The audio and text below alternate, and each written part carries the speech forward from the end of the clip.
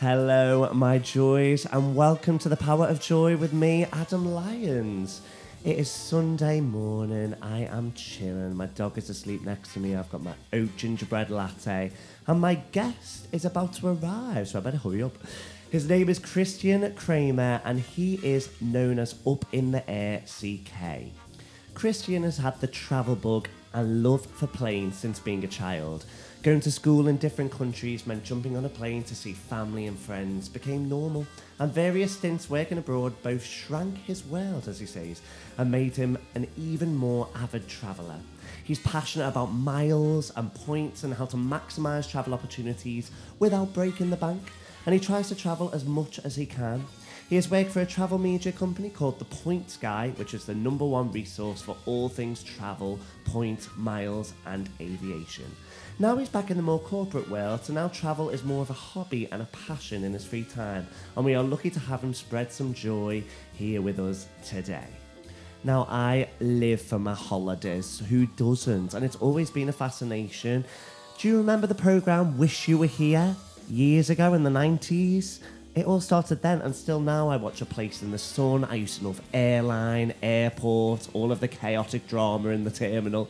It's just a vibe. We love our holidays. We love getting on that flight and travelling the world.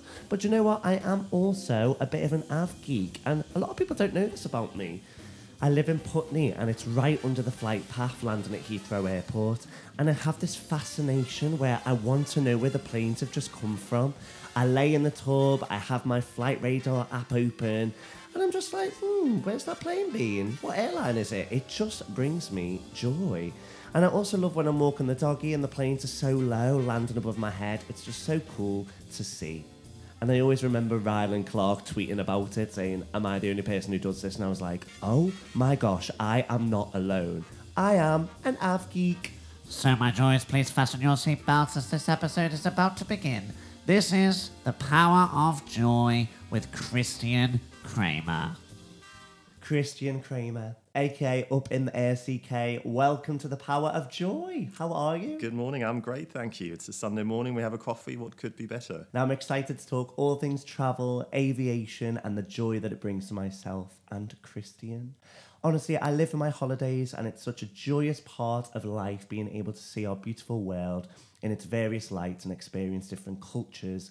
And my parents always encourage me to just get out there and travel as much as I can. And I've always been fascinated with planes too. And as a kid, you know, I used to buy the plane toy sets when I go on a flight. And I'd just be obsessed with pretending to fly. And it's something I still to this day can't quite get my head around, that we have created a way of jetting across oceans and accessing our world so easily. And it's a very special experience. And quite scary for a lot of people, but there's more chance of accidents happening here on the ground, which is crazy. But we love to fly, and I have wanderlust flowing through my joyous veins. So, Christian, would you say that you are a man consumed by travelling the world? Yes, I would. I mean, I think consumed might be sort of a strong way, but I love traveling, right? I love it. I love seeing the world. I'm passionate about planes. I take certain routings to experience a plane I might not have been on, a seat I haven't been on.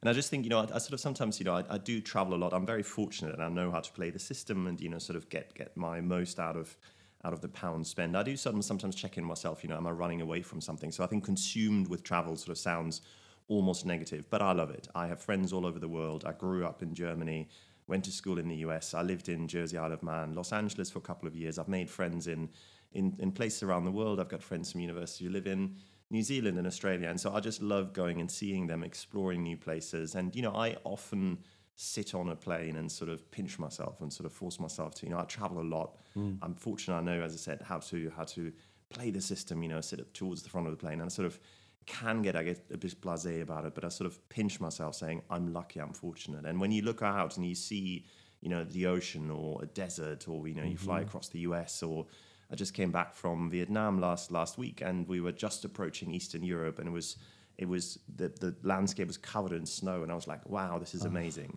Yeah. Both the physical element of, as you said, we're in a metal tube 35,000 feet across the ocean, but also pinch yourself, sort of I grew up I'm 44, in the 80s, sort of, people didn't jump on a plane and just do a weekend in Barcelona or a weekend somewhere, or even a weekend in New York, which I have done. And, I sort of think is one of the more crazy things I might do. And so, we are fortunate to live in a world where we can do that. And I feel very fortunate that I can do that. And it's amazing. But yes, I am, whether consumed by travel, I'm a man passionate about travel who loves planes, flying, connecting with people, being in different places. And I just love it. Yeah, me too. And when you were saying about when you're flying above places like and you see the snow and the mountains, I'm always fascinated when you go across the Atlantic and you go over like Greenland, and I'm just like, oh my gosh, and Newfoundland and all that. I look down, I'm like, whoa, this is amazing.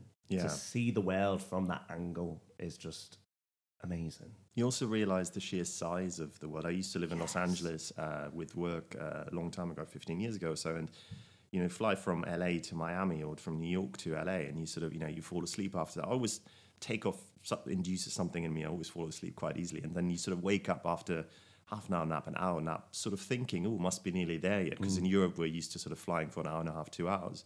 And then you look at the moving map and it's like 4 hours to go, 5 hours to go. The world is a big place. Yeah.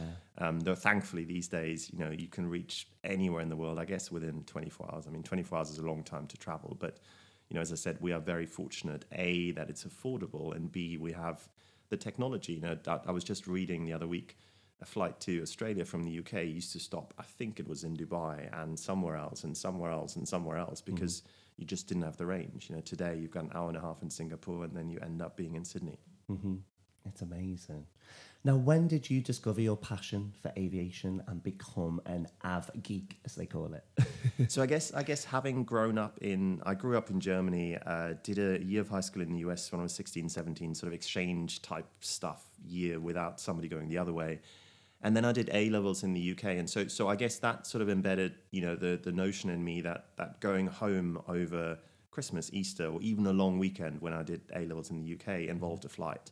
Yeah. And so that definitely sort of piqued my interest in the sort of miles and points and sort of seeing lounges and nicer seats and so on. I collected the postcards in the 80s when you flew. They sort of had postcards at the front of each section of the plane and sort of collected them. So I've always just loved it. And I love the notion of getting on a plane and being at the airport. And I was sort of saying, let's go early to the airport. Let's go around and collect postcards and postcards. So there's something in me as a child that always loved it. And then I guess sort of the experience of living and going to school and university in different countries from where my parents were. And then with work, I was in Jersey, Isle of Man, Los Angeles. So actually living in Los Angeles almost shrank my world. And I don't mean this in a bad way, but I would fly back. I would come back for a 2 or 3 day team meeting. I had a couple of free flights that my employer paid for a year to sort of for personal use. So it was around the time I turned 30. So if there was a big birthday, I might fly back on a Thursday evening, land, Friday lunchtime, have a curry Friday night, see the friend birthday party on Saturday, fly back Sunday or Monday. And so the idea of flying halfway across the world-ish for 2 or 3 days, as I said, shrunk my world. So suddenly, if you said to me right now, hey, I've got a free ticket, or there's a really good deal, let's go for lunch next weekend in New York, I'll be like, I'm in. Started as a child, somehow, always been into planes, and then just living internationally meant flying was normal for me. World got shrank, and I just love it. Oh, amazing.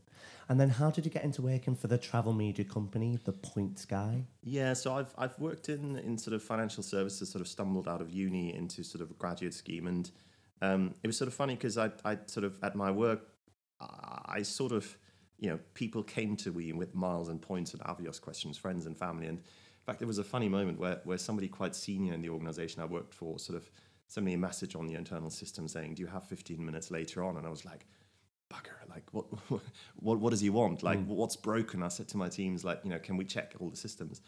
And so I'm like slightly anxious as he's coming down to my floor to sort of, talk to me for 15 minutes. Like, what on earth is not working? What's broken? We've done all the...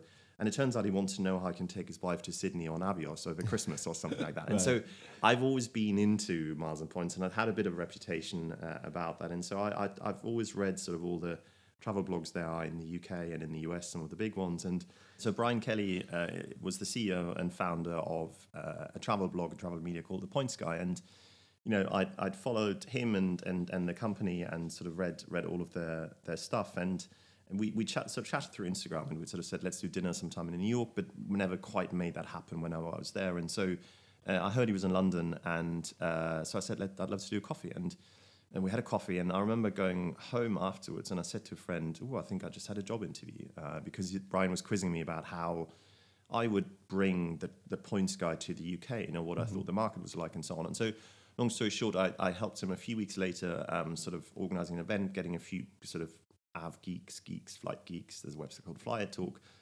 travel agent friends of mine, general friends together, and sort of he used that as a bit of a brainstorm, or sort of like a focus group, almost sort of saying, what was interesting. And then a couple of days later, he said, we will be coming to the UK, and we will be looking for people. And so I sent him my CV saying, look, I know the conversation had gone well, but he didn't actually know anything about me apart from my Instagram handle and the fact that I was flying a lot. And so, long story short, he offered me the job to be the general manager for the Points Guide UK.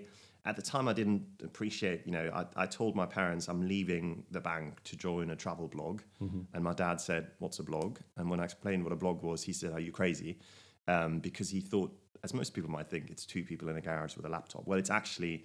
The Points Guide, 150 staff, massive sort of presence. Yes. And so, the opportunity to do essentially my dream job was just too good to not do. Now, I did sort of think about, will it ruin my hobby and passion? If you suddenly have to do it every single day. And, there was some impacts, like reading all of the other travel blogs are now, I did it this morning in bed. I had a coffee in bed and I read, the UK travel blogs and all that. And I love doing that. And when I worked at the Points Guy, I actually changed that to my work email, because suddenly you think about this, how did we cover that? Have we done that? So it did sort of impact, when you blur the line between hobby, passion and job, it sort of is a little bit, when do you stop working, when you stop thinking about working and so on. Yeah. But I sort of knew that was a risk, but I wasn't going to let that stop me from taking my dreams up. So I did that for sort of 2 years-ish. Pandemic hit the company sort of hardish. For detailed business reasons, I won't go into detail, and sort of in the US, the way they make money and so on. I moved within the parent company to, the parent company owns a bunch of other businesses in the UK and in the US.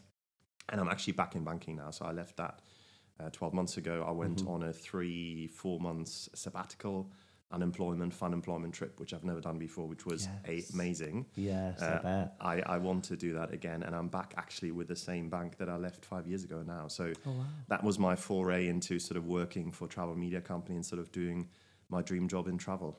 Yeah, amazing. Now, that joyful airport feeling, you feel the joy all around when people are about to jet off to their destinations, and some people have just been counting down for this moment, working their butts off for their holidays, and the time has finally arrived. You check in, go through security, hopefully pretty fast, and then your holiday begins. Now, how do you like to spend your time at the airport? Yeah, so it's funny. Airports are a sort of funny place in that, I love the scene from Love Actually where, there's people waiting at Heathrow and sort of people hug and sort of lot back. I mean, in reality, airports are stressful, right? Let's not beat about the bush. It's funny. I did a small bit of anthropology in my university degree, and the professor said, if aliens landed from Mars and you had to describe Christmas, you would say a time of peace and love, family and presents and maybe church or whatever. Well, she said, in reality, there's more domestic violence at Christmas, more marriages break up, more arguments and so on. And so airports, they are magical because they are the departure port for so many places, but they are stressful. But I guess being fortunate in that I know, as I said a couple of times, how to play the system, work the system. I have status, so it tends to be fast track. I tend to go for the lounge. And I sort of pinch myself in that, when you sit in some of the top lounges, which I mean, the marketing blurb will say, haven of tranquility or whatever.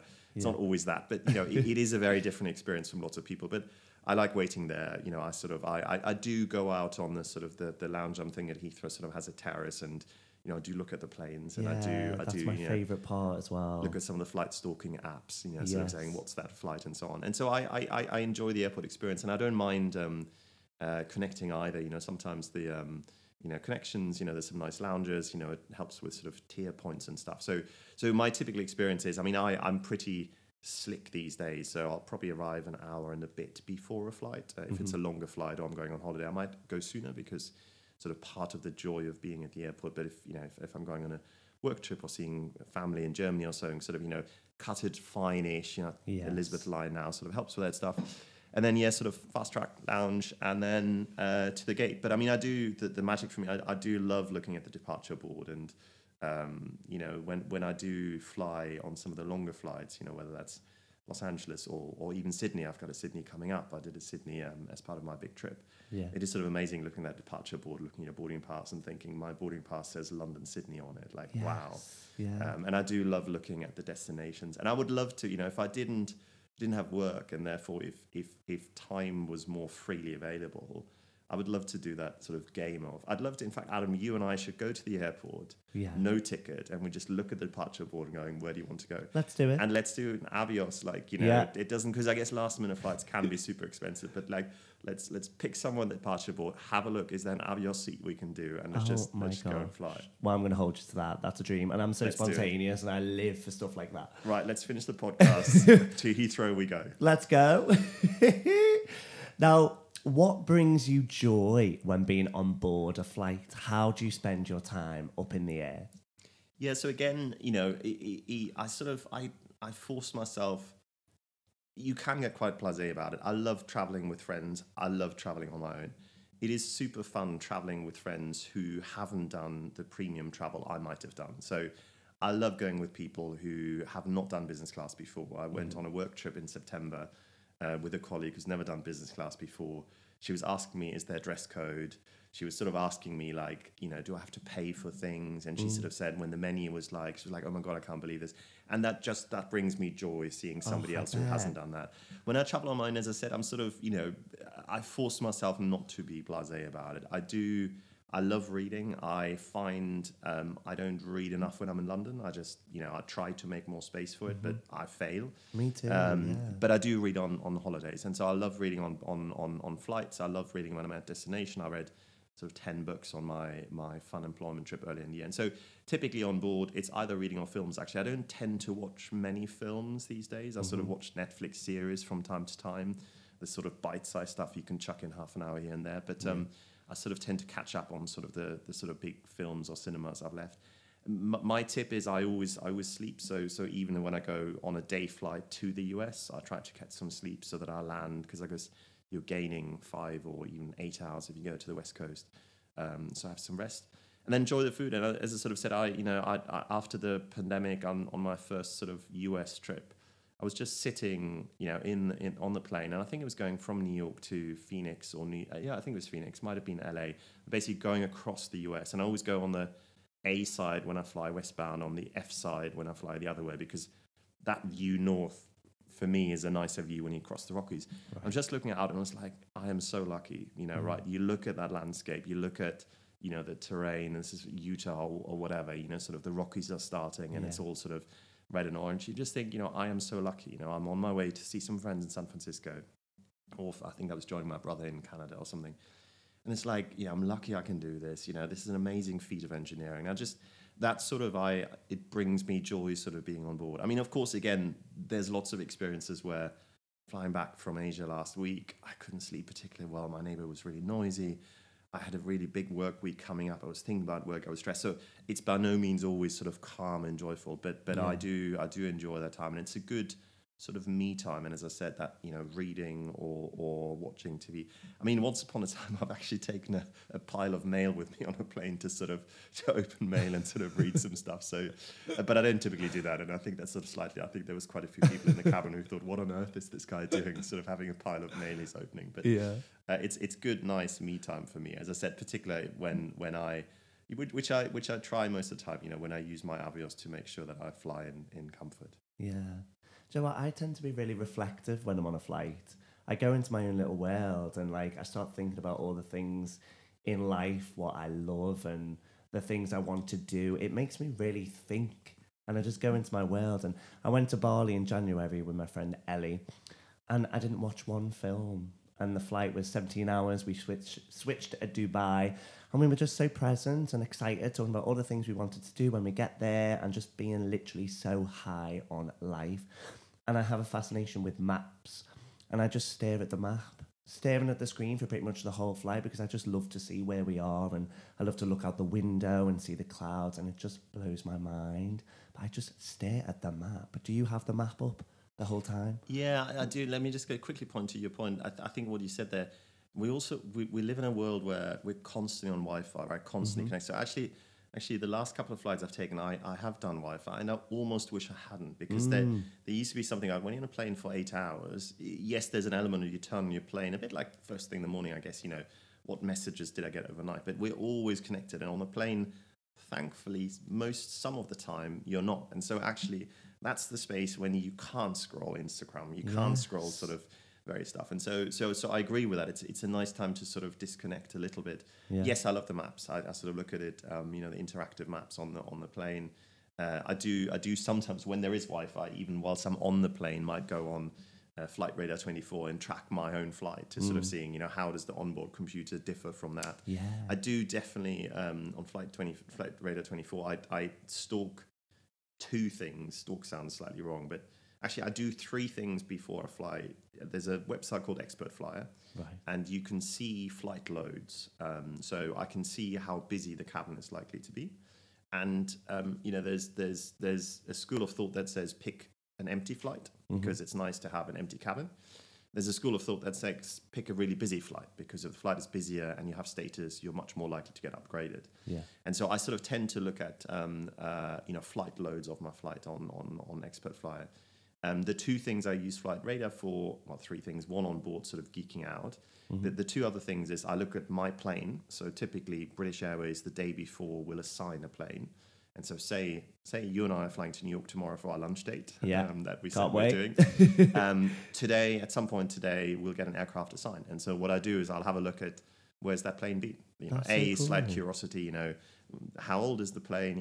Blah, blah, blah, whatever, where has, some people say planes are female, where has she been? Where has it been this week? Yeah. But then also sort of slightly work out. So if I were to fly to see my parents in Germany this evening, what is the plane doing? How many sectors is it flying today? And is it running on time? Obviously there are sometimes aircraft swaps, particularly on short haul, the smaller planes. The long haul tends to be more sticky. So once the plane is assigned, that's the plane. They will swap aircraft on the short haul, but it's a neat way of working out, is there a chance of delays or not? But the other thing I do is I look at the flights the previous days. So, British Airways will say the flight to New York is 8 hours. Well, there's a thing called the jet stream. It's stronger and weaker. It's stronger in the winter, which means, the westbound flight to the US tends to take longer and the eastbound flight back tends to be shorter because the winds are stronger. And so I'll have a look. So they're scheduled 8 hours. Well, yesterday it was 7 hours and 11. The day before was 6 hours and 59. So I sort of have a look at typical flight times just to work out in my head what to expect. Is it going to be a longer flight? Is it going to be a shorter flight? And then sometimes you just have a play around with routes. I was just flying back from Ho Chi Minh City to Doha, and actually the routing was slightly more southerly, and it wasn't Ukraine related or Russia related or something, but it's sort of, you geek out a little bit on what has my flight been doing for the last 3 days. Yeah. Oh, it's so cool talking to you about this because, some of my friends don't really understand, this fascination I have. And when you're saying it's that's exactly what I think. I'm fascinated and the routes and just seeing where I'm going. And I always question why. I'm why are we going that way? What's happening today? What's different? And so it's good to know that you can actually check that out on that website. What's it called again? Flight Radar 24. Flight Radar 24. And so I had, when you said about checking it out, I flew back from, I think it's from Lisbon to London, or might be Madrid to London. Yeah, it was Lisbon, I think. I was seeing a friend there. And the plane took a really, really, really strange routing. I took pictures of the map because I think there was a French air traffic control strike or Spanish air traffic control or something. Right. And so we sort of went really north and almost looked like, hold on, are we flying to the US here? Yeah. Because you normally sort of, I think it was Madrid actually, but so we sort of went north over Spain and then normally you sort of cut over sort of France and sort of head towards London. And the flight took an hour longer. So it was 3.5 hours rather than 2.5 hours or something. And that routing, I was at which point do I ask the crew? This does not look like we're going to London. What's happening? Yeah, exactly. But it's sort of interesting. The geek in me is afterwards I was straight away, why is this longer? Did this happen yesterday? Is it happening on other flights today? And the answer was air traffic control strikes in France, space closed, you got to be outside of that. So yeah, I love it I'm not saying I'm loving it when things don't go to plan, because when you're on that plane, you think, I just want to be home. I just want to see friends.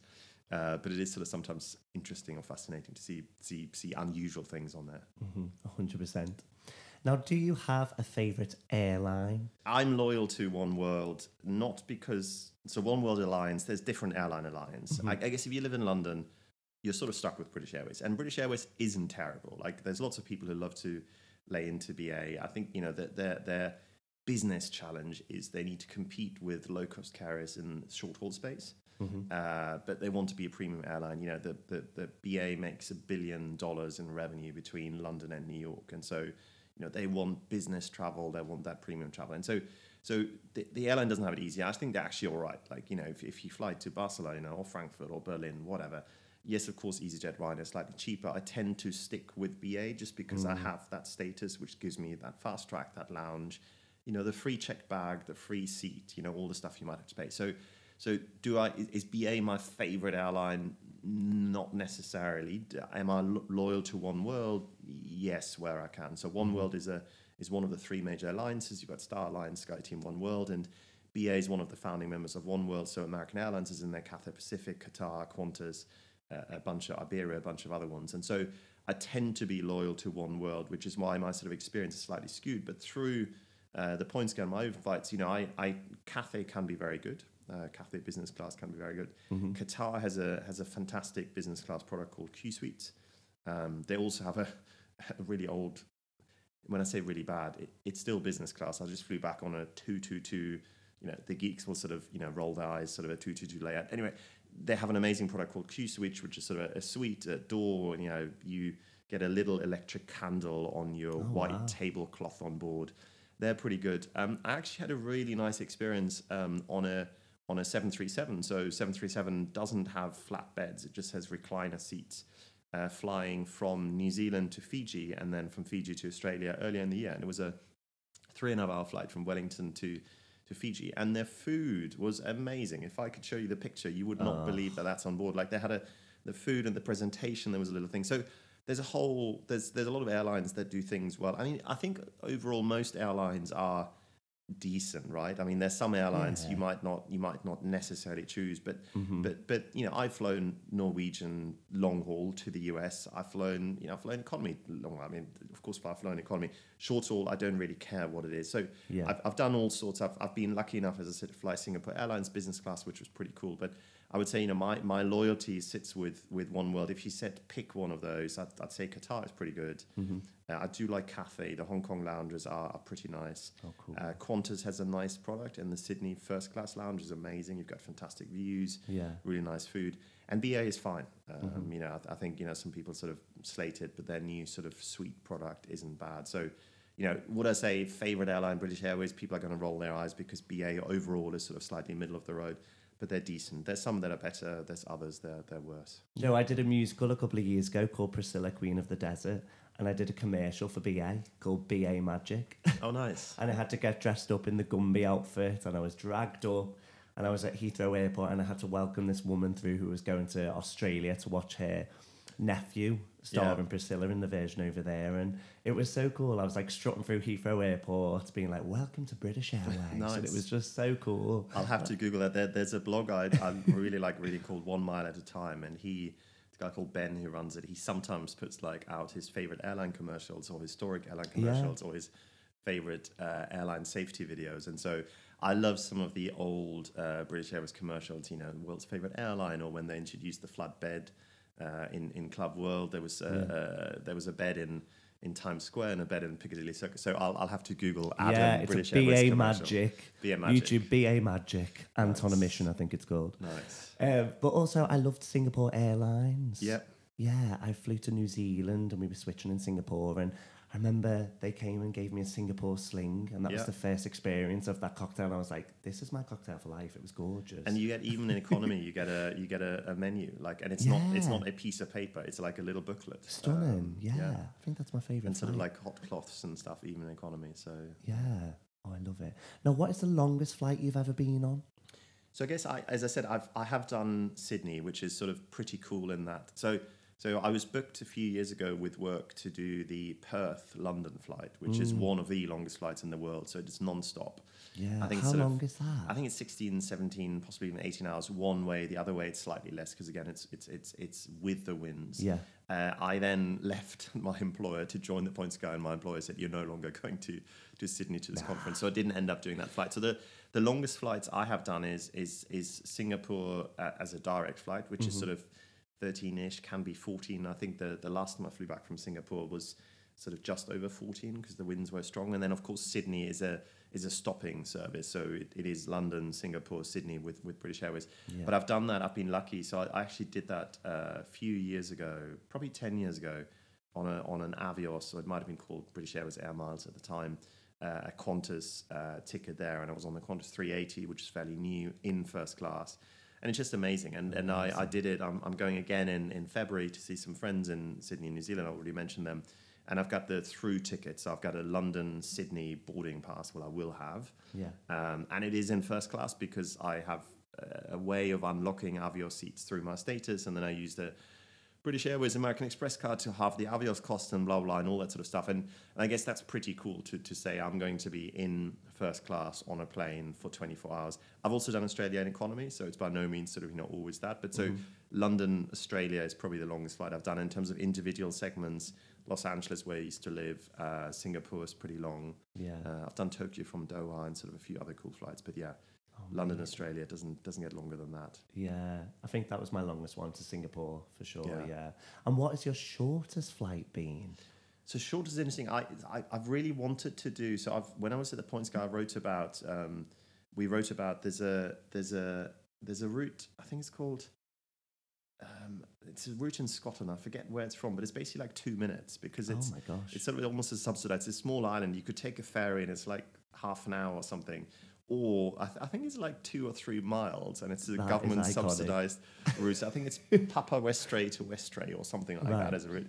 I've always wanted to do that. I've also, just like digressing on Scotland, there's in Barra, you land on the beach. So Barra is a place in Scotland where at low tide you land on the beach, at high tide you don't. So the sort of timetable changes when the beach is around. The shortest flights I've taken, I guess, let me have a think. I've flown to Manchester as part of a connection ticket, and I was based in Jersey for 18 months with work, and 15 years or so ago. And Jersey sort of is a 32-minute flight. It's probably 35. I mean, they block it at sort of an hour and 10 or something, but actually in the air, sort of half an hour. And so you always look at the crew and you think, wow, because like the first 10 minutes of the flight, they can't really get out of the seats. The last 10 minutes of the flight, they sort of should really be wrapping up things again. And so basically, they have sort of 15 minutes in the middle to, those in Club Europe, which is the first few rows, to serve them a meal, and the rest sort of, a bottle of water and a packet of crisps. And you think, wow, that's pretty hard work for the crew. So shortest Manchester, Jersey, sort of half an hour, 35 minutes-ish. Yeah, I think mine was Liverpool to Dublin. It was quite quick. Yeah. It's just up and down, have a sandwich, have a drink, have a snack and come down and you're in Dublin. It's crazy. Now, I love plain food, and we touched on it before about getting the menus and stuff, which is amazing, but I find the smell really nostalgic. From that excitement of going on holiday as a kid, I genuinely love the taste of the food and the experience of eating whilst being 48,000 feet in the air. But what is the best plain meal you have ever had, if you can remember? Wow. I'd say most recently that Fiji Airways flight was pretty impressive. I think it was sort of like a pulled beef cheek or something. It was sort of the beef meat of sorts that sort of was really soft, but it was the presentation that was just so top notch. Yeah. And sometimes, it's the eye eats as much as, if your plate looks like it's been done with love and well presented. And it's funny, I've been on, again, BA flights where if I've had a heavy summer or so of travel where you might get the same meal but on 2 different flights, a month apart or something, and sometimes it looks like this and sometimes it looks like that, because I guess the crew, in business, or in first they sort of plate it for you, and so like they might pour the sausage differently or something. So that Fiji Airways definitely. Qatar is pretty good, again, sort of their business class. They have dine on demand, so you can eat whenever you want. So it's not a case of food is now, you're now having food. I don't love breakfast on planes. I find that is on the more boring side. I agree. You know, whichever cabin, you know, there's nothing fancy. You know, scrambled eggs are scrambled eggs, and it's just fine. I mean, you know, after a night flight, it's sort of. But if breakfast was the main meal, I'd find that disappointing. I sort of like something else. I actually quite like, and I've read a lot over the years, not specifically about food, but you know, they sometimes do make food not spicy, but spices are different in the air. I think your taste buds generally are more bland in the air, or sort of blanded or something. So they tend to have food slightly more on the spicy side. So I actually quite like a curry me in too. a plane, like That's something a bit more favourite. interesting, like, you know, a pasta and meatball is sort of like fine, but like if you give me a curry meal of sorts, I'd definitely go for that. So Me too. And I do love the chicken dishes. If it's like a roast dinner or something, I feel like the chicken's always gorgeous. No matter what plane you're on, whatever flight, it's lovely. Now, where are some of your favourite places you have been in the world? Yeah, that's always an interesting. I get asked that question in the singular often. People say, "What's your favourite place?" And I think that's really difficult because, you know, there's different moods for different things. So again, big caveat, I am so lucky, and I remind myself right now of that, to have been to many places. One of my best holidays ever, and that sort of sounds a grand word, was actually a bunch of university friends. We had a boat, I forget what it was called, one of those wooden boats off Bodrum in Turkey, actually for 5 days. And we had a skipper, we had a guy on board who sort of cooked, and sort of another deckhand. So it wasn't anything fancy. Don't think sort of, you know, below the deck, Mediterranean sort of big yacht. It was sort of a wooden thing. And what was just amazing about that trip, the skipper said to us at the beginning of the 5 days, look, we can go the sort of the more popular route, and there'll be, I think they're called gullets, these boats, I think. He said, we can go the more popular route, and there'll be lots and lots of gullets, or we can go sort of the other way, the path less traveled or whatever. And it wasn't as meant to be as grand, as deep and meaningful as that. And so we did that, and we just sort of, most mornings you'd wake up and we'd be moored we'd sort of anchored in a bay, so not in a harbour. And I'd wake up and you jump off the side of the boat, you know, that's your morning shower essentially. You go for a swim. By the time you come back, there's coffee and breakfast waiting for you. The crew were doing sort of lunches on board. We sometimes did dinners on board, sometimes went off. And that was just amazing. And I guess, you know, if you said to me, is therefore Bodrum in Turkey one of your favorite destinations? We didn't actually do Bodrum. I think Bodrum itself is a bit more sort of party town and city, but like that trip itself on a boat with some good friends, you know, playing music, you know, and I guess it's a time and a place. Like if you said to me, let's do that every year, I'm not sure. Like I'd love to do that again. Let's do that after we go to a lunch in New York. Okay. Let's go on a boat. Yeah, New York to Bodrum. But that was just an amazing place. I do like. I mean, a couple of favorite places. So I love Palm Springs. I love Palm Springs. Such a chilled vibe. I love going up. Like I love Harry Styles in what's the film called? It'll Be Alright, Darling, or It's Okay, Darling, or whatever. Yeah, Don't Worry, Darling. That's the one. Yeah. You know, I was there 18 months ago-ish. Maybe last year. I was there last year November. And through friends, we stayed with people who lived there, and they sort of drove us through a lot of the sort of the Art Deco, the sort of historic housing. But it's a super chilled vibe. There's a gondola you can take up a mountain. So I like Palm Springs. Again, would I go more than once a year? No. Do I go once a year? No. And what can be quite fun is when I lived in Los Angeles, I ended up being in Vegas like 12 or 13 times, because every time a friend from the UK came over, he or she said, let's go to Vegas. And I always think Vegas is the sort of place you look forward to going, and then as soon as you're there, you look forward to leaving, actually. Right, okay. But for me, Vegas and Palm Springs is a good combo. So if you, I don't drink, I don't particularly sort of gamble, I sort of allow myself to play on a $5 blackjack table from time to time. But like a couple of days in Vegas, sort of craziness, lights, you know, wow, blah, blah, blah. And then you go to Palm Springs and chill. Yes. In the same way that actually Miami Beach, wouldn't want to spend a week there, but it's quite fun people watching. And then Key West is a really fun counter to that. So I guess, you know, that trip Bodrum, I do like Palm Springs, Key West, super chilled. I love, a friend of mine built an amazing hotel in Santorini. I sort of try to go once a year. Beautiful. Amazing views of the island, amazing sunsets. I do love that place. I've only been to Mykonos once, didn't particularly sort of do the sort of party side of it. Enjoy that. I mean, there's so many places. I do like city breaks as well. So for me, Sydney is a nice combination of, you know, I love taking, for example, the ferry from the harbour, and then you walk to Manly, or you walk to some of the other beaches a bit more off the beaten track. Every time I'm in Sydney, I do this sort of Coogee to Bronte walk, I think it is, along with the cemetery. Yeah. So there's so many places, but there's also lots of places I still want to go. So if you said pick your top three, that Bodrum trip was amazing. I do like Australia. Actually, I'm going to go more than three. Fiji earlier in the year was so it's difficult. It sort of depends on a time and a place, and there's some places where I like going back to, but there's lots left on my beach. So I'm not sure I've answered that, but those were some of the good ones. No, that's amazing. Yeah, my favorite place is Bali, but Nice, yeah. particularly Canggu Yeah, was just. I felt like it was my second home. yeah, I just got there and I was like, I belong here. yeah. Like I loved the whole vibe. Yeah, but I didn't really. When I went to Ubud, I didn't really connect with the jungle, and I was shocked because I thought that's where my Bali experience was going to truly be, but it wasn't. It was Canggu. It's more like the restaurants, the coffee shops, just like the general vibe. Did you go to Canggu? Yeah, so I went to Bali for the first time. So a couple of years ago, I don't believe in New Year's resolutions lists because I just don't. But a couple of years ago, I sort of told myself, because I go back, I said to myself, rather than going back to Miami Beach or whatever, it's easy. I want to do 2 or 3 places this year I haven't been before. And so the year before the pandemic on my list was New Orleans, Iceland, and I forget what the third one was. And then the 2020 was going to be Bali was my 2019. So and the 2020 was going to be Ecuador or somewhere in South America. It was going to be Vietnam and I forget where else. And obviously pandemic happened. So did Bali for the first one in 2019, and then a really good friend of mine moved from London to Bali about a year and a half ago. And so I was in Bali this year for New Year's Eve, 10 days over that. And then I went back in March at the end of my big trip. And so I really enjoyed it. I think Bali is a funny one in that lots of people think of Bali as this beautiful paradise island. Actually, the beaches aren't the most beautiful beaches I've been to. Actually, like few people go on the beach. But Bali is so many different things.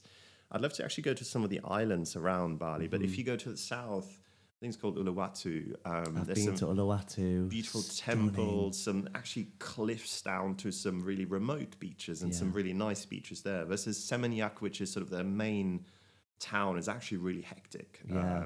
I mean, I quite like the mopeds and driving on the side one pavement. But again, Seminyak Beach, nobody really swims. It's a bit on the dirty side. It's not really. Seminyak isn't. And then so Canggu is sort of slightly more sort of chilled and restaurants and Ubud, I mean, my friend who lives there, he really complains about the traffic. He just said it's so wild. And I guess when you visit, it's like, I think, wow, this is cool. Let's take a picture of a gazillion moped drivers and cars. But he lives there and he says it's just mad how bad traffic. And so Ubud is a little bit, I mean, I quite like it in the jungle and the valleys and the river, but it is sort of a little bit sort of hippies finding themselves. It is a bit hot and humid, and it's actually quite small, actually, Ubud. It's not that big.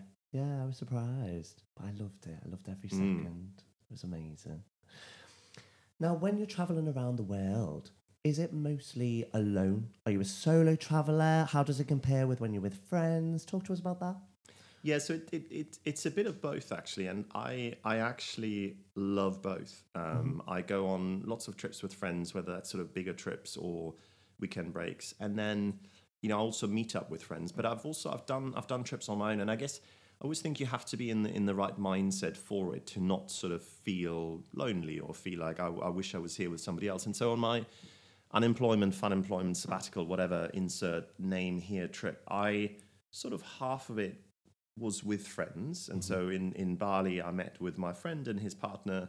I then went to New Zealand with a friend from London. We did sort of 10 days on the South Island. It's some amazing hiking, some beautiful place. I then saw my friend who lives there on the North Island, and then I went to Fiji on my own. Went to Tasmania with a friend. So it was a real mix, but I really enjoyed it. And I think when I travel on my own, particularly on that big trip, and it was the first time I had 3-4 months off. I've never done a sabbatical. I've never done a gap year. I read 7-8 books. One of them, The Goldfinch, 1,000 pages. There's no way I can read 1,000 pages. I just don't. As I said in London, I wish I was, and I know I can make it happen. It's in my power. It's not. Nobody's telling me you can't read books, Christian. But I loved reading that book. There was a book I loved reading called The 4-Hour Workweek, which was written in the early 2000s. So lots of stuff, bunch of things in there are sort of quite out of date, sort of pre-pandemic. But there's some really interesting questions he's asking, which which is still, it's impacted me. It's changed my life. Sounds dramatic, but it's changed the way I look at work, think about what I want to do. And so, I spend a lot of time on that trip, particularly because I was made redundant about a year ago or so.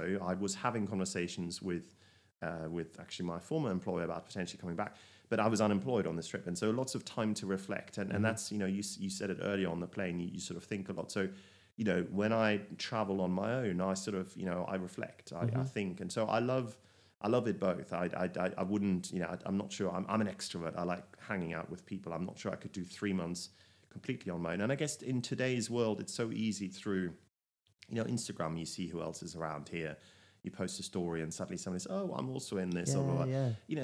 Dating apps, whether you're after, a date or whatever, or just, I've met people through apps where in Fiji, met somebody from Australia, and I sort of had a hire car, which was a truck. And, we went down roads I probably wouldn't have done if I'd been on my own, because I'm not saying, if we had gotten stuck, I'm not sure how we would have saved each other's lives. But, when you're with somebody, you're slightly more adventurous in terms of what road you might take. I was just talking to a friend about this who was traveling in Vietnam actually just before me, and he also met somebody through a dating app in a completely non-date or sexual way, and sort of said, they did trips and went at night on a moped that he wouldn't have done on his own. So we have means today of connect with people who are also traveling. I don't do youth hostels anymore. There's a time and a place for that. And so I know some people do. I've got friends who still do that because it's an amazing place to meet others travelers. So long way of saying I love traveling with friends and do a lot. I love traveling on my own. But I always think you need to be in the right mindset of not going into a trip saying I'm going on this trip alone because I'm single or because whatever. But actually I'm choosing to and having that. And for me, it's that balance, as I said, on my big trip, was looking forward to seeing some friends, looking forward to time on my own, to reflect, to think about what's important for my job search for me in life, read the books. And it's just, it's amazing to have that, not saying disconnected time like on the plane, but having time to yourself and think in a beautiful place. And so I like it both. Yeah, me too. I remember going to LA for the first time years ago on my own, and I just thought, is this experience going to be quite a lonely one? But it wasn't. Like, I was on the beach. Next minute, a group of people were like, hey, come on over. So, and next minute, I'm being invited to their parties, invited to go for dinners. And I was like, you meet so many people so spontaneously and organically. And it's a lovely thing to do, to go away on your own and just be comfortable in your own presence as well. Yeah, and I think it gives you that space for self-reflection. On the big trip, I extended it a few times. So the trip started as Bali for New Year's Eve, 8 days, when I still had work. And then when I got made redundant, my friend from London had said, let's do New Zealand. I said, I don't have holidays, I can't. And I was like, actually, I can. And so I was going to fly back in February, and then I extended it to the beginning of March, and then the middle of March, and then sent it to April. And so in January, as I was reading this book called The 4 Hour Work Week, where he sort of said, what's your passion and what's important and sort of stuff, I was sort of asking myself, what am I running away from? Like, why do I keep extending this trip? And so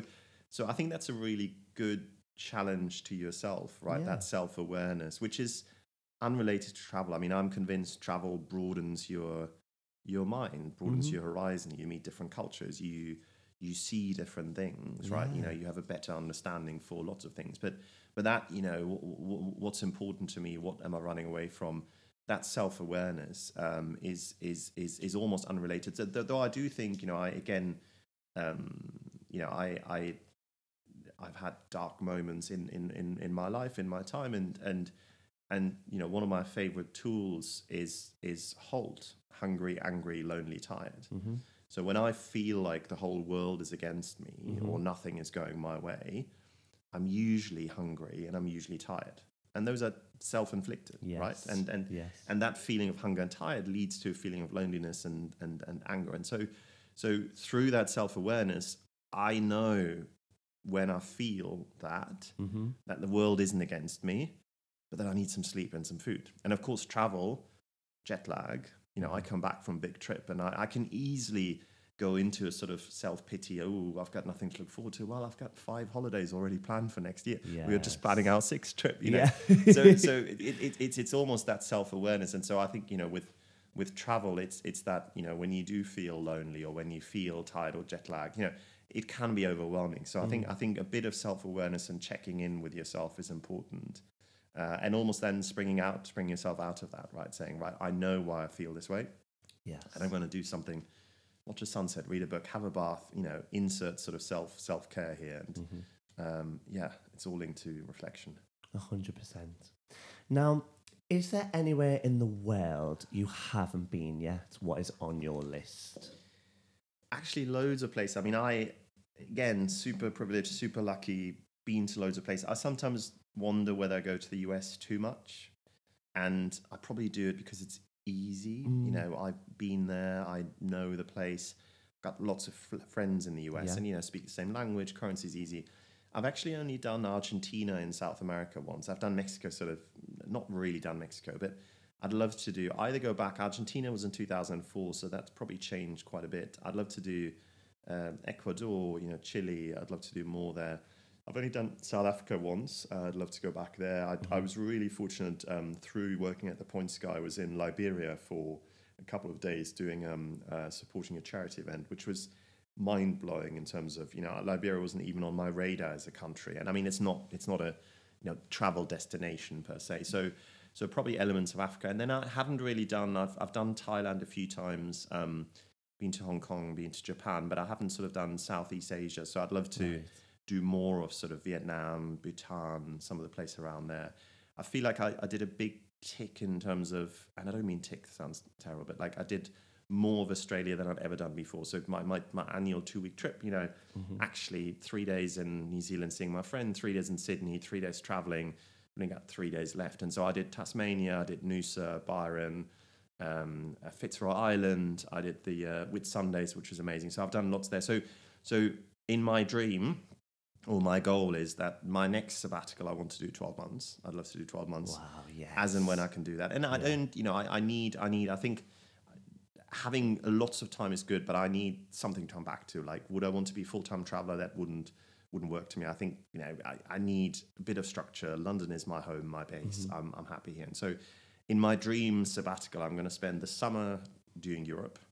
And so I'd love to do something like drive from Lisbon to Athens, or do more. I don't actually know Germany that well, even though I'm from there originally. Sort of drive through Germany, drive through France, do rural. I did more of Italy in the pandemic because you couldn't do long haul than ever before. I loved that, and I'd love to do more Eastern Europe. And so something driving through Italy, driving through Hungary and Poland. So summer in Europe. I'd love to do then sort of September, October, November in South America. Do more there again, sort of travel around. And then probably come back for Christmas, and you can tell I've thought about this because I sort of planned that.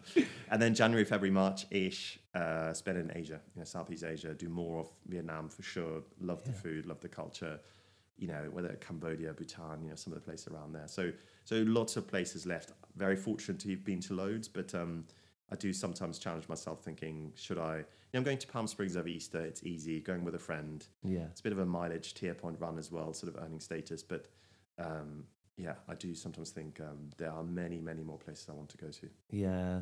But I'm like yourself, like sometimes I just like to go to them familiar places because you know what you're getting. And don't get me wrong, there's so many places I want to go as well. I want to see the whole world.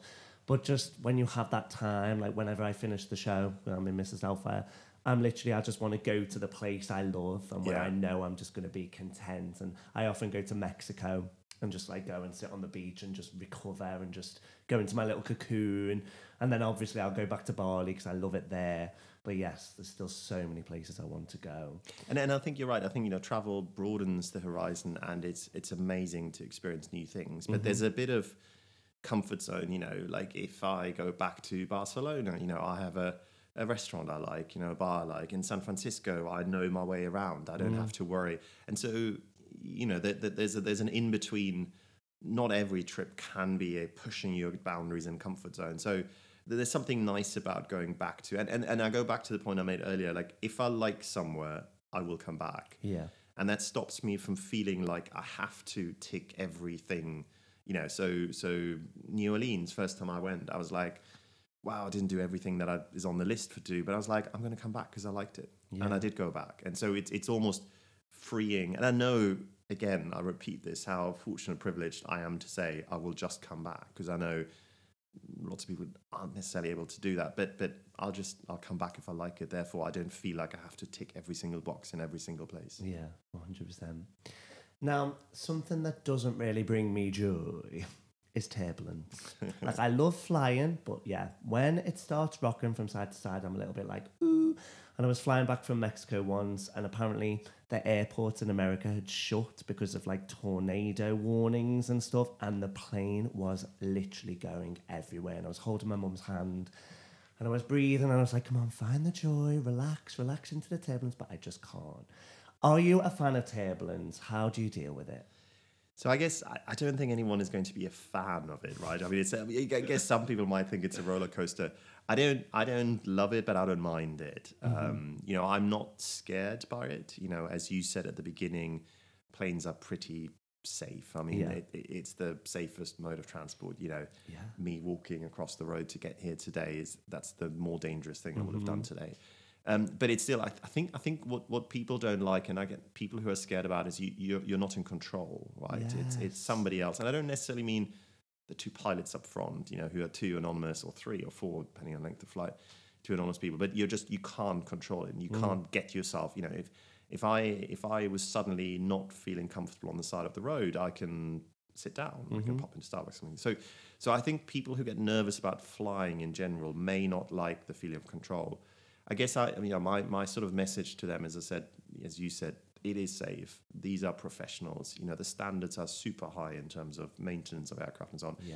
Turbulence happens. I don't love it. I'm actually not good in small planes. So I once was in a prop plane, sort of flying over my parents' house, and I was like, and lunch came back, and so the tiny planes, and on approach and landing, when you can see outside and gosh, I thought we were almost landing, but like seeing how high we are, it's another 5 minutes. I'm not amazing sometimes. I always find sort of mid-Atlantic, because you can't really look out, you can't really see the landscape. I'm sort of fine. You just buckle in and sort of deal with it. I mean, a sort of slight tip is, so turbulence is worse at the back of the plane. Now, yes, I'm not saying therefore spend lots of money to be in front of the plane, but if you can sit over the wing or by the wing versus the final row, sort of it just gets much more bumpy at the back. So the further towards the front, if you're worried about turbulence, the smoother. But it's just one of those things you have to go through, as uncomfortable as it might be. But doesn't scare me, doesn't worry me. Do I love it? No. But it's one of the things, side products of travel, right? Yeah. Well, now our listeners can just pop the headphones on and listen to the power of joy as the turbulence Absolutely, comes on in. Just yeah. find the joy. So, having worked for a travel media company for a long time, which is the number one resource for all things travel, points, miles, and aviation, what tips do you have for our lovely listeners to get the most out of their traveling experience? Yeah, so I sort of get this question asked quite a lot. I mean, there's different people, different stages. I think sort of a couple of things I would encourage, like try to earn Avios or air miles whenever possible. So I have, a bunch of credit cards that earn me Avios for everything I spend. And, the big caveat here right up front is, if you're not in a place where you can pay off the credit card at the end of the month, then an Avios earning credit card probably isn't for you. So the interest rates you pay on these cards are really, really high. So if you're borrowing on a card, don't go for an Avios card, because that's much, much higher. So it's only really, it's for people who pay off their balance at the end of the month. And so I put everything I do pretty much through my credit cards that earn me Avios. And so whether that's £500 a month you spend or £3,000 a month you spend, I've got a bunch of cards that earn me basically 1.5 Avios, so that's times 1.5. And so a flight to Europe, BA have got a sliding scale now, but it's basically sort of 9,000 Avios and £35-ish. And so actually, if you spend $2,000 on your Avios credit card, that earns you 3,000 Avios a year, which means every 3 months you get that flight to Europe. And so my number one is sort of try to earn Avios whenever you can. And so credit cards is one of those sides. There's actually shopping portals. I just treated myself yesterday to new AirPods. My other ones I put in the washer, and Apple AirPods, they are okay-ish, but the noise cancelling doesn't work. They don't hold charge very well, so I spent £200 for. And so Apple right now on the BA shopping portal, 5 Avios per pound spent. So I spent £200. I earned 1,000 Avios. Now every little helps, and so try to earn it wherever possible. And then the calculation, obviously join frequent flyer programs. If you fly British Airways, again, every little helps. So earn where you can. And I typically say to people to think of an Avios at a pence. So if you can spend, so if you can get a flight to Amsterdam for 50 quid in cash, whether it's with BA or Ryanair, or you can spend 9,000 Avios and £35, you're better off spending cash, because that 9,000 Avios is basically £90. And so when you think about, should I be using this, think of an Avios at a pen. So it slightly pains me when I hear people saying, right, they got an Amex credit card, they earn 20,000 Avios sign-up bonus, or 40,000 or whatever, and they spend 20,000 Avios on a case of wine, which is fine. I mean, as I said, I don't drink, but that's £200. And so that case of wine, 6 bottles, well, that's 30 quid a bottle. Like what would you have spent in a shop for that? And would you? Because that's 2 and a bit flights to Berlin or Amsterdam or Paris you could have used for that. And so number one is earn Avios when you can. Think of it. And I guess that the nice thing about Avios compared to cashback, because some people have cashback cards, is that you can have an arbitrage of value. So cashback, 1% cashback is 1% cashback. That's great. So the £3,000 you spend, that's 30 quid. Well, the 4,500 Avios you might earn of that £3,000 spend, you should value that as £45, but you can actually get, say you want to go to Berlin next weekend, and say the flights are £250. And it's not always guaranteed that there's Avios seats available. But say you can get an Avios seat for that flight. You actually, the 9,000 Avios and £35 isn't just 125, which is what 90 plus 35 is, but you're saving 250. And so your choice of cashback is just flat. It's 1%. There's no arbitrage opportunity to get greater value out of it. So think about how you use it. And then the other thing I do sort of for lots of my travel is, if you're flexible and if you don't mind being a bit wilder and crazier, sometimes starting for a long-haul flight in Dublin or Amsterdam or Stockholm or Madrid actually significantly reduce the cost. Now, that's more so in business class. Economy, if you have to fly to Dublin to save £200, well, actually flying to Dublin might cost you 50 quid or 60 quid, and you might have to stay the night before. But I've booked, and I know these numbers are not for everyone, but I've booked business class flights from Dublin to San Francisco or Los Angeles for £1,100.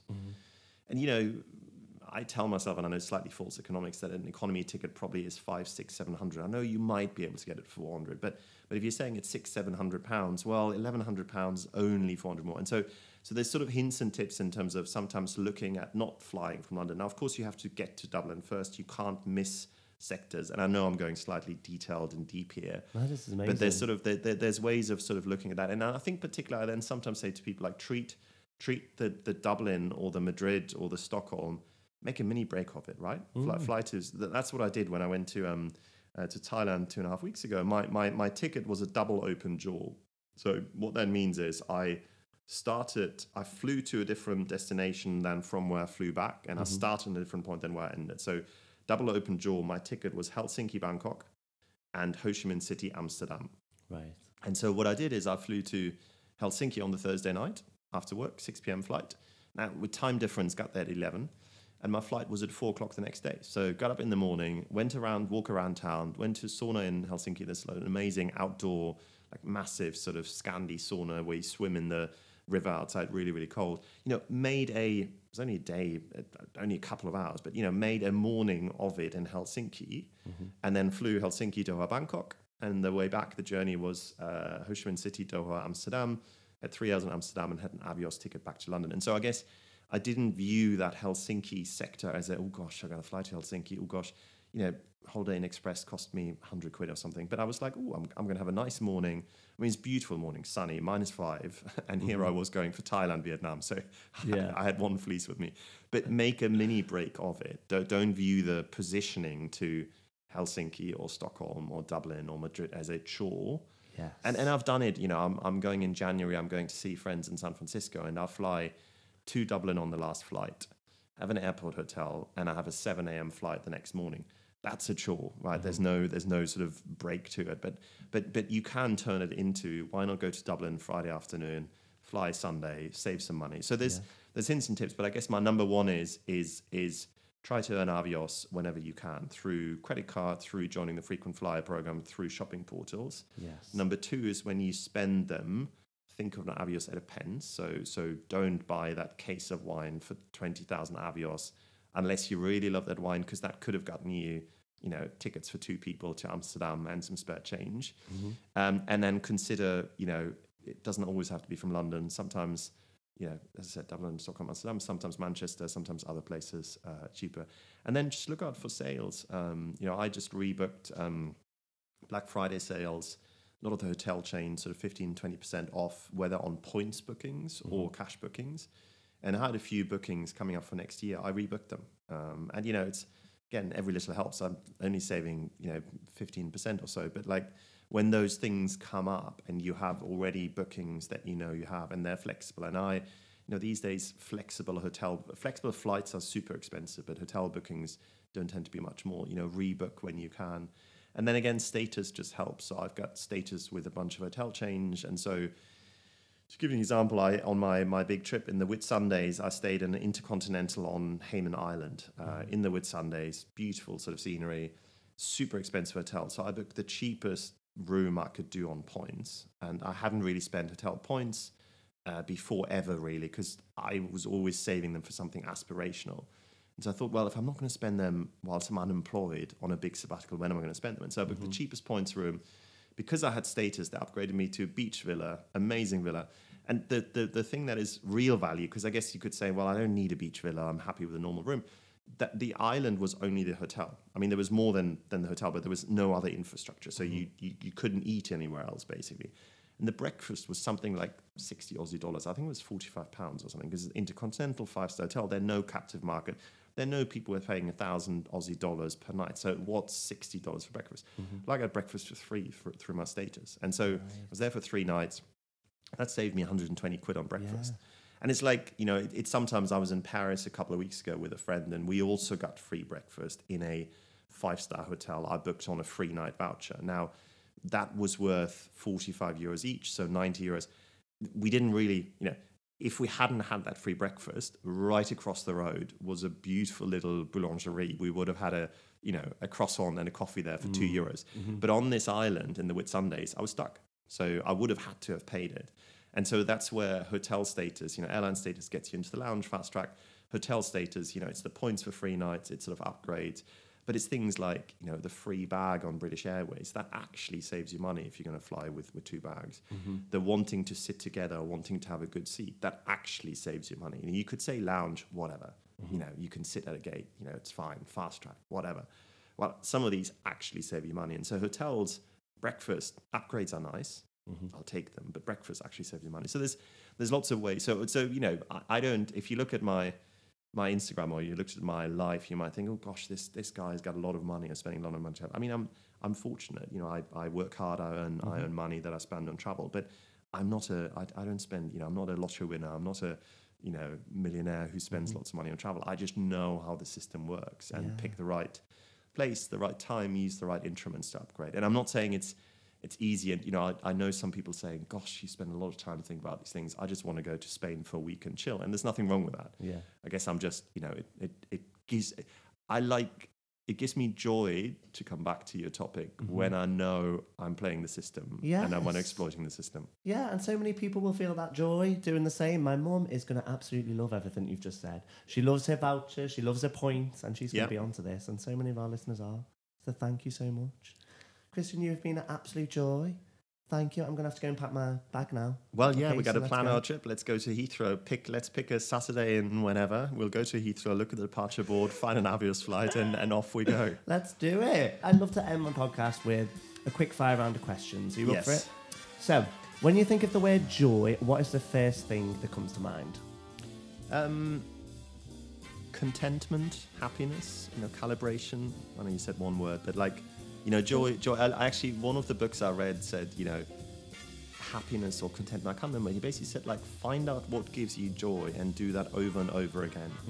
And that brings you to happier life. And so it's the little things like, having a bath, treating yourself to a massage, reading a nice book, whatever. What gives you joy? And then do that over and over. And then the more you do it, the more blasé you might get about it. But for me, travel gives me joy. And so when I travel, you know, if you do things that give you joy over and over, you have a happier life. 100%. That must be the longest one-word answer you've ever heard. That is the power of joy right there. What is your coffee order? Black Americano. I'm a straightforward, just give me a black coffee. I tease friends and colleagues who go for extra hot, extra wet, extra milky, extra white, extra something. Black Americano for me. Yes. What superpower would you like to have? That's a difficult one. I don't know. I don't think it's... You know, I'm thinking a lot about family and health this year. You know, I've had sort of parents who are getting a bit more frail. My brother had some health issues. I've had health issues with knee and sort of other dark places. So I think the superpower, I don't know whether it's not time travel, it's not being able to live forever. I don't know. I think I go back to, I think joy, I'm avoiding the answer here. Joy changes, right? You know, there's different, like, I now value time with family much more than I might have done 10 years ago because you know, I don't want to end on mortality, but you know, we all have, the friend of mine recommended a book, and I think it's How to Not Give a Shit. I think it's something like that. And basically he said the gist of it, and I bought it, and I haven't read it yet. The gist of it, we're all going to die.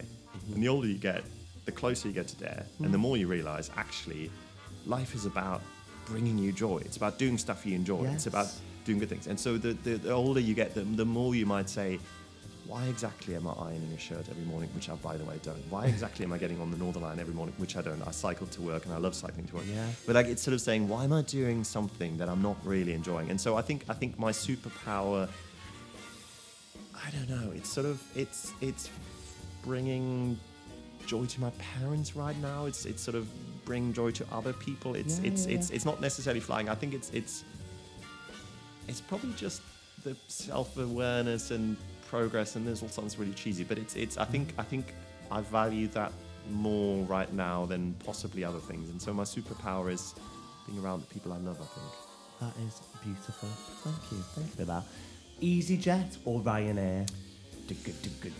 So I'll tell my friends I'm a man of the people as I wave from the British Airways lounge. I have flown both recently, absolutely fine. At Ryanair, I was sat in 1A, rather ironically, because I paid for the extra seat. Yeah. I think they're both fine. I think, you know, perception-wise, you know, Ryanair is the airline that loves to sort of beat you. But I think you can make, and you know, lots of bloggers have done this of you know, can you turn a Ryanair EasyJet flight into a Club Europe experience? Well, actually, you know, I bought a sandwich on that Ryanair flight for $5, whatever. I think buy on board is fine. In fact, I'd rather, when I'm hungry, I'd rather be able to buy a sandwich than get a bag of crisps. So both are fine. I think Ryanair planes looks like it's sexier. I mean, I'm an Airbus 350, so if you say to me which plane the 350 is I think it's sexy with the Zorro sort of mast. Yeah.